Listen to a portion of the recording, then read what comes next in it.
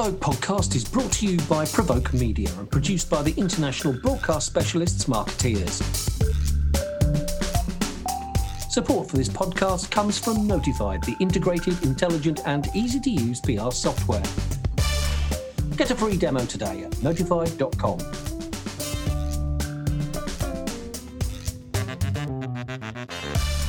Hello and welcome to the PRovoke Podcast. I'm Diana Marszalek. I am a senior reporter with PRovoke Media. Today I have with me Peter Prodromou, who is the president of Boathouse, an independent agency based in Massachusetts, I believe. Is that correct, Peter? We are, just outside of Boston. Just outside of Boston, and you've been there fairly recently. You spent 15 years at Race Point, also in Boston, which we all know. So welcome. Thank you. Glad to be here. And just to let you know, we also have offices in Washington, D.C. and Menlo Park, California. Excellent. And where are you? You're based in? I co-locate between Menlo Park and Boston. Good. It's a little commute. It's a bit of a commute, yeah. Keeps things interesting. Exactly. Well, I know you have a particular interest in AI and how it does or doesn't work with strategic communications. As I told you before this, I'm a bit of a novice, but I know when I started this job a few years ago, we were busy writing about the fear that AI was going to replace everybody, take everybody's jobs away. As far as I know, that has not happened. You're here, I'm here. A lot of people are still here. So bring us up to speed, kind of the use of AI and what you see as its potential in the comms industry. Absolutely. So I think there's so much talk about AI. There are people who talk about it replacing us in terms of being able to do copywriting and creative design and things of that nature.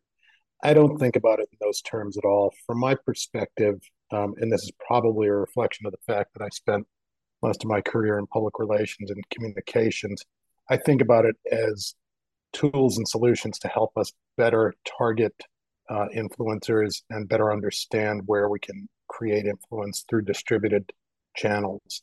And so, 4, 5, 6 years ago, I was thinking in terms of individuals as mastheads. Take a Kara Swisher. She wrote for the New York Times, before that the Wall Street Journal, and she was valuable in both of those instances for the masthead. But she also had millions of followers on social media, wrote books, went on television. And so as an individual, she was much more prolific as a masthead. And what I wanted to do was figure out how to target those individuals and figure out who the 8, 10, 20 most important distributed influencers were in any particular category. And I set about, at that point, creating homegrown software tools that could help to do that kind of evaluation. And that was, from my perspective, early stage AI.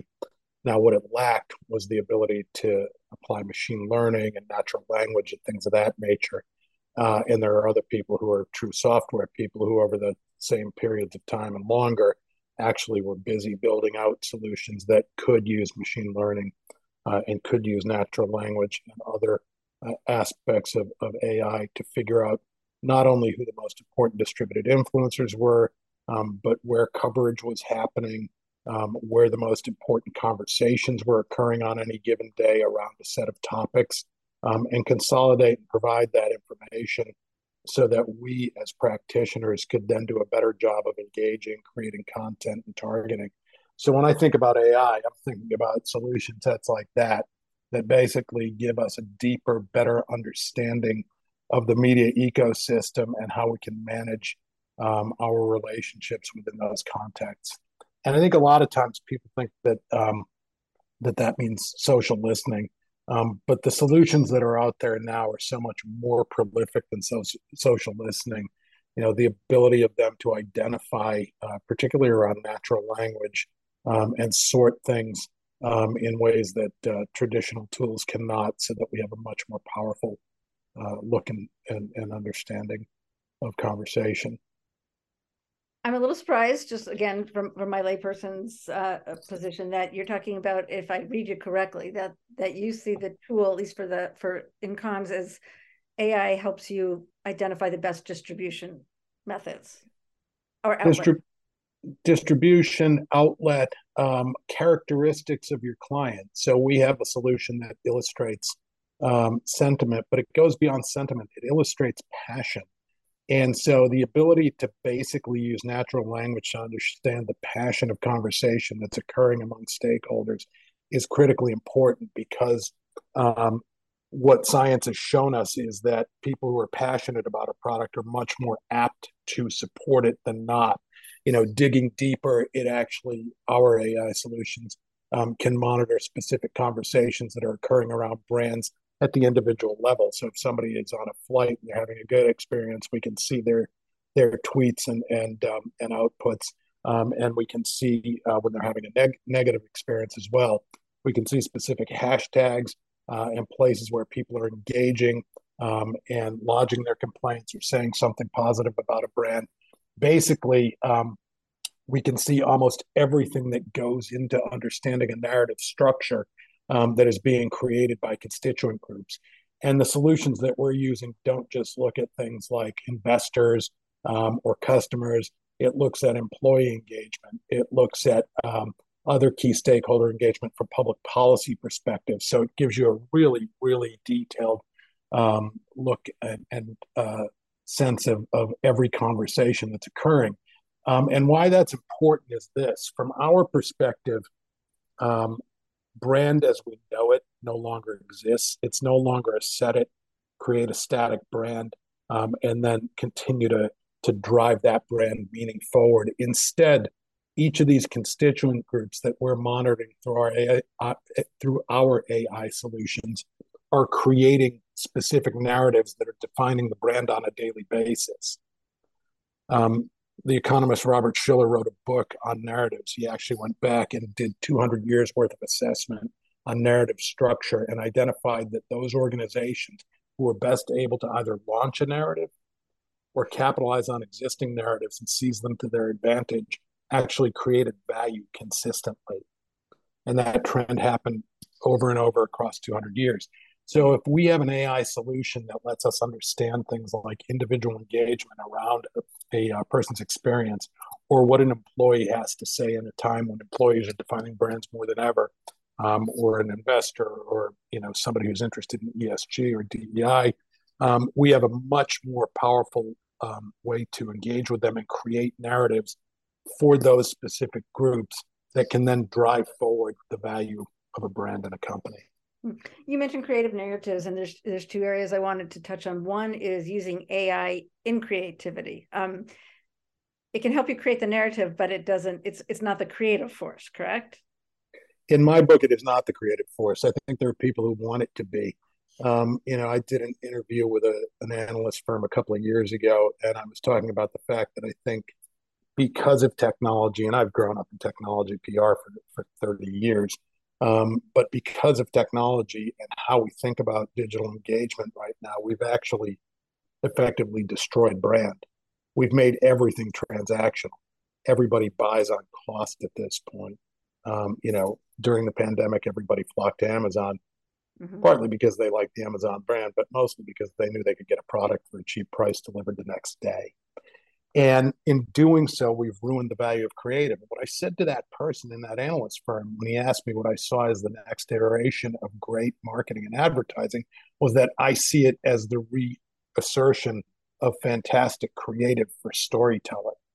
And I think over the next 3, 4, 5 years, we're going to see that both in marketing, advertising, and PR, because ultimately there needs to be some separation created. Otherwise, we're going to totally commoditize every business that we deal with. So you see the elevation of creativity coming. Is that what I'm hearing? I do. And I think that requires human interaction. I think it requires the ability to actually be emotive oneself in order to create great creative. So where does AI have a place in that process?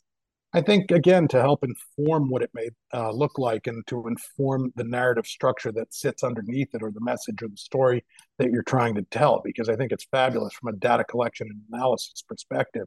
But the notion that it's going to replace the ability of a human being to create something emotive and emotional, I think is completely anathema to who we are as a species. And so, we really need to understand it in those terms. And I would also argue that the best uses of AI also are when they're blended with human intelligence. Yes, we're going to get a great artificial output that's going to be fabulous in terms of its ability to slice and dice massive amounts of data into data sets that are much more understandable. But our ability as individuals to then interpret that and turn it into something actionable is incredibly important, because right now there are just too many instances of reports getting dumped on CEOs' desks, and CEOs basically saying, I don't even know what to do with this. And it's up to us to be able to create some sort of actionable insights off of the back of the data.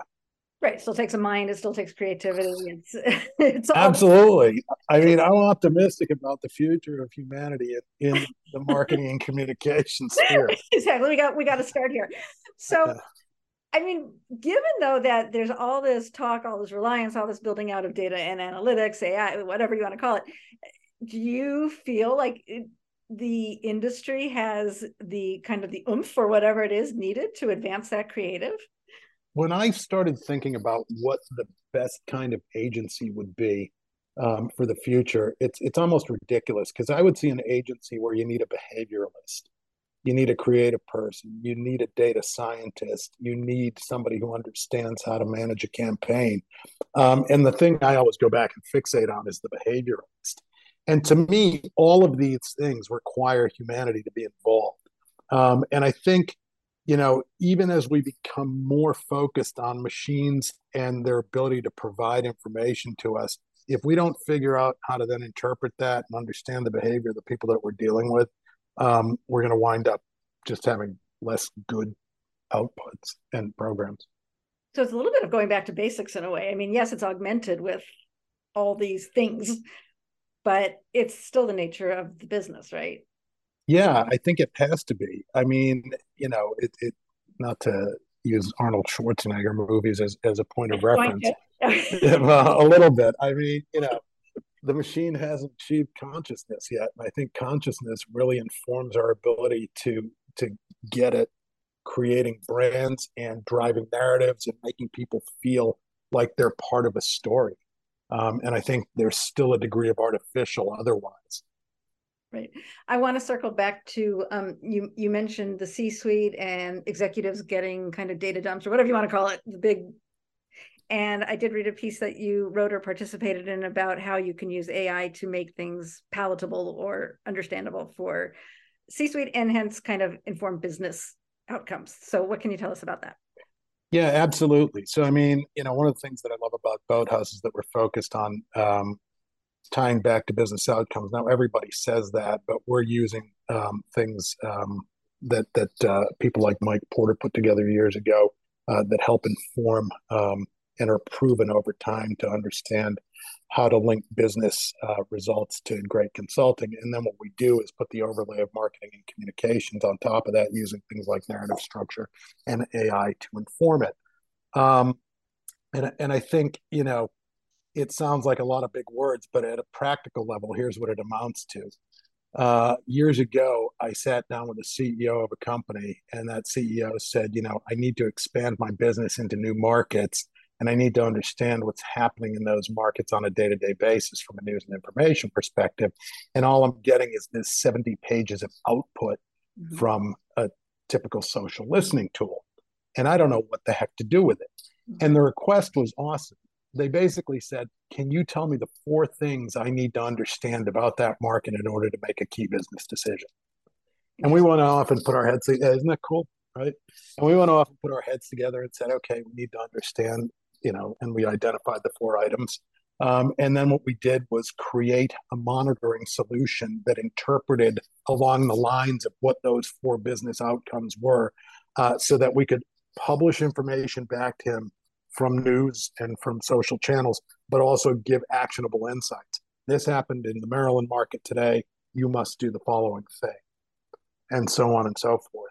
And that gives you access to the C-suite in a way that you otherwise wouldn't have. And we as a profession have been seeking that access forever.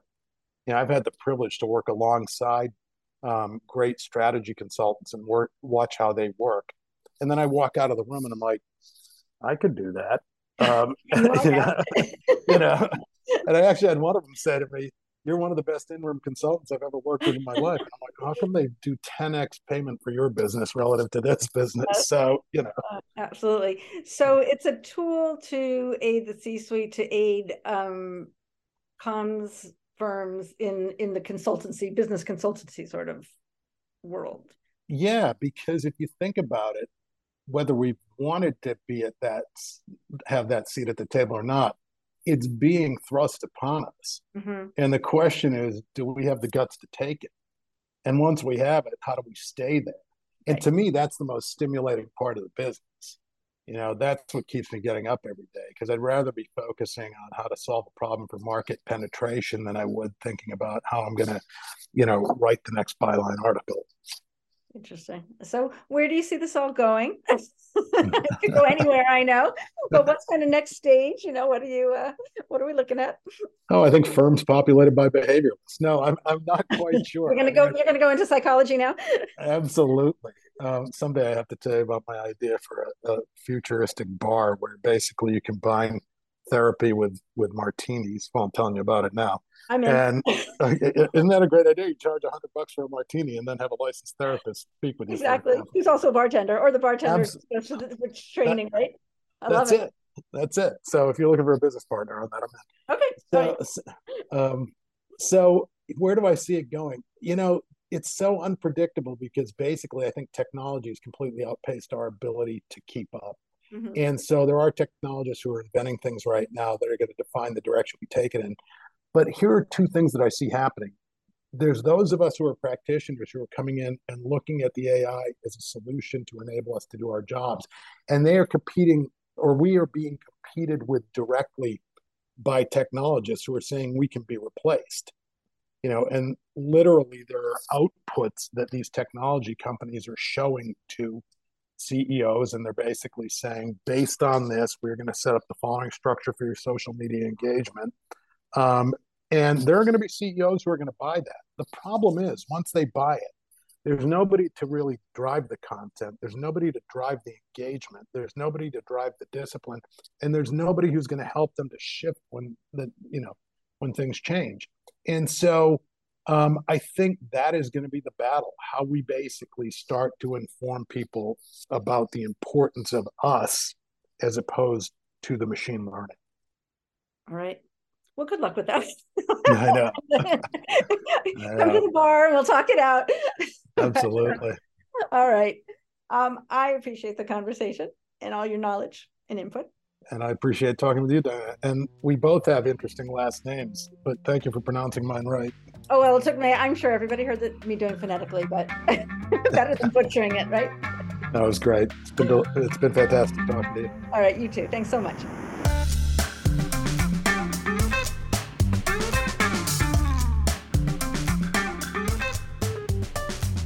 You have been listening to the PRovoke Podcast, brought to you by PRovoke Media and produced by the international broadcast specialists Marketeers. Support for this podcast comes from Notified, the integrated, intelligent and easy-to-use PR software. Get a free demo today at notified.com.